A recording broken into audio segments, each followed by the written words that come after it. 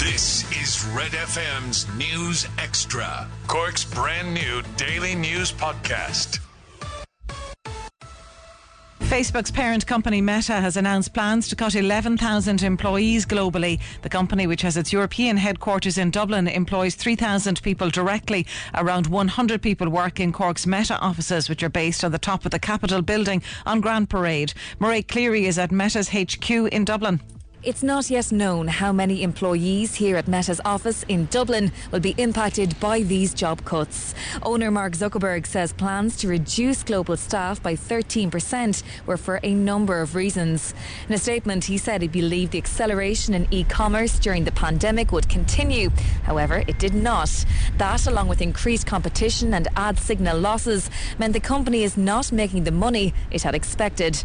It's understood any redundancies in Ireland will be carried out within the country's statutory framework, with affected employees entering a consultation period. A sit-in by a small group. Headquarters. A sit-in by a small group of cost of living activists at the Bord Gáis offices on the outskirts of the city this morning has ended. The group staged a sit-in at the Cork Airport Business Park earlier, calling for an end to high prices, as they say the company's profits increased hugely over the last 12 months. The Cost of Living Coalition activists claim that the company has introduced 5 price rises since last year and say any credits announced by the government in the budget will be swallowed up by the price rises.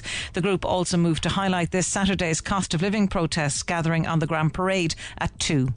A report issued today on self-harm during 2020 found that the rate of individuals presenting to hospital following self-harm that year was 3% lower than the rate in 2019. The annual report by the National Self-Harm Registry of Ireland used data from a sample of 22 hospitals around the country.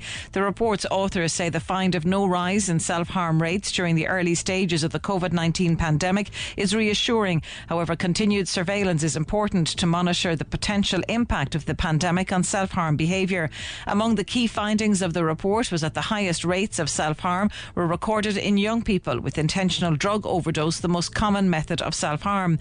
The trend highlights in the report underline the need to further develop outpatient and inpatient mental health services in Ireland for individuals engaging in self-harm, particularly vulnerable groups. If you've been affected by any of the issues raised in this report, you can contact Samaritans on 116 123. That number again, it's the Samaritans on 116 123. West Cork Islanders fear for the future of young people on the islands amid certainties surrounding housing availability and affordability. That's a finding of a survey which forms part of a new report published by researchers at UCC, which reveals that the housing situation on the West Cork Islands mirrors the nationwide accommodation crisis. In relation to affordability, 77% of respondents highlighted the cost of houses for sale on the islands, with participants noting that the offspring of existing residents were often unable to afford housing on the islands. 68% say they face difficulties with carrying out maintenance of their homes due to costs and availability of labour, and 65% had difficulties keeping their houses warm. The government is being urged to channel direct investment into innovative housing policies, as islanders fear that the lack of homes could further drive depopulation on the islands. Mortgage rates in Ireland are currently the 8th lowest in the Eurozone. They went down from 2.64% in August to 2.58% in September. According to bonkers.ie, Ireland was the only country to see the average rate decline in that period. It says that's down to the slowness of the main lenders here to pass on recent ECB rate rises. More than 1/5 of all new cars licensed for the first time in the 10 months to October were electric or plug-in hybrid. That compares to 16% in the same period last year.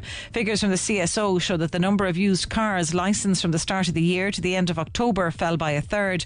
There were almost 40,000 of such vehicles licensed to date in 2022, compared to just over 60,300 for the same time last year. Volkswagen was the most popular make of new private cars licensed in October 2022. The 5 biggest stories in Cork today. This is Red FM's News Extra. We'll start with rugby, and the Munster team has been named to play the South Africa 15 at Páirc Uí Chaoimh. Anton Frisch, Kieran McDonald will both make their first start for the province. Jack O'Donoghue captains the side, with Academy second row Edwin Adogbo also included. Also, Malachi Fekitoa is named on the bench after playing for Tonga against Spain at the weekend. Cian Healy's dismissed Ireland's ranking as world number 1 ahead of the autumn internationals. Ireland head coach Andy Farrell asked his players to embrace that status, but Healy says only medals matter. Personally, I would tend not to look at that sort of stuff. I wouldn't take a ranking into account because I don't have a medal for a ranking.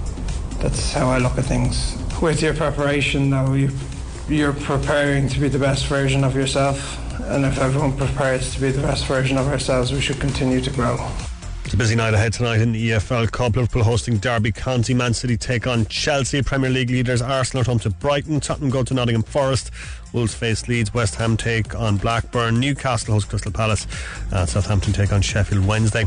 Get a games, the Red FM Hurling League Division 3 semi-final, St Catherine's and Ahabulla going head to head in Ballyknoe. That's at 8 o'clock. The Irish women's cricket team have suffered a third successive one-day international defeat to Pakistan, the host winning by 5 wickets this morning. Elsewhere, Pakistan through to the final of the T20 World Cup with a 7-wicket win over New Zealand at the Sydney Cricket Ground. They'll face either England or India in the decider. Catch up on Cork with our new daily news podcast, Red FM News Extra.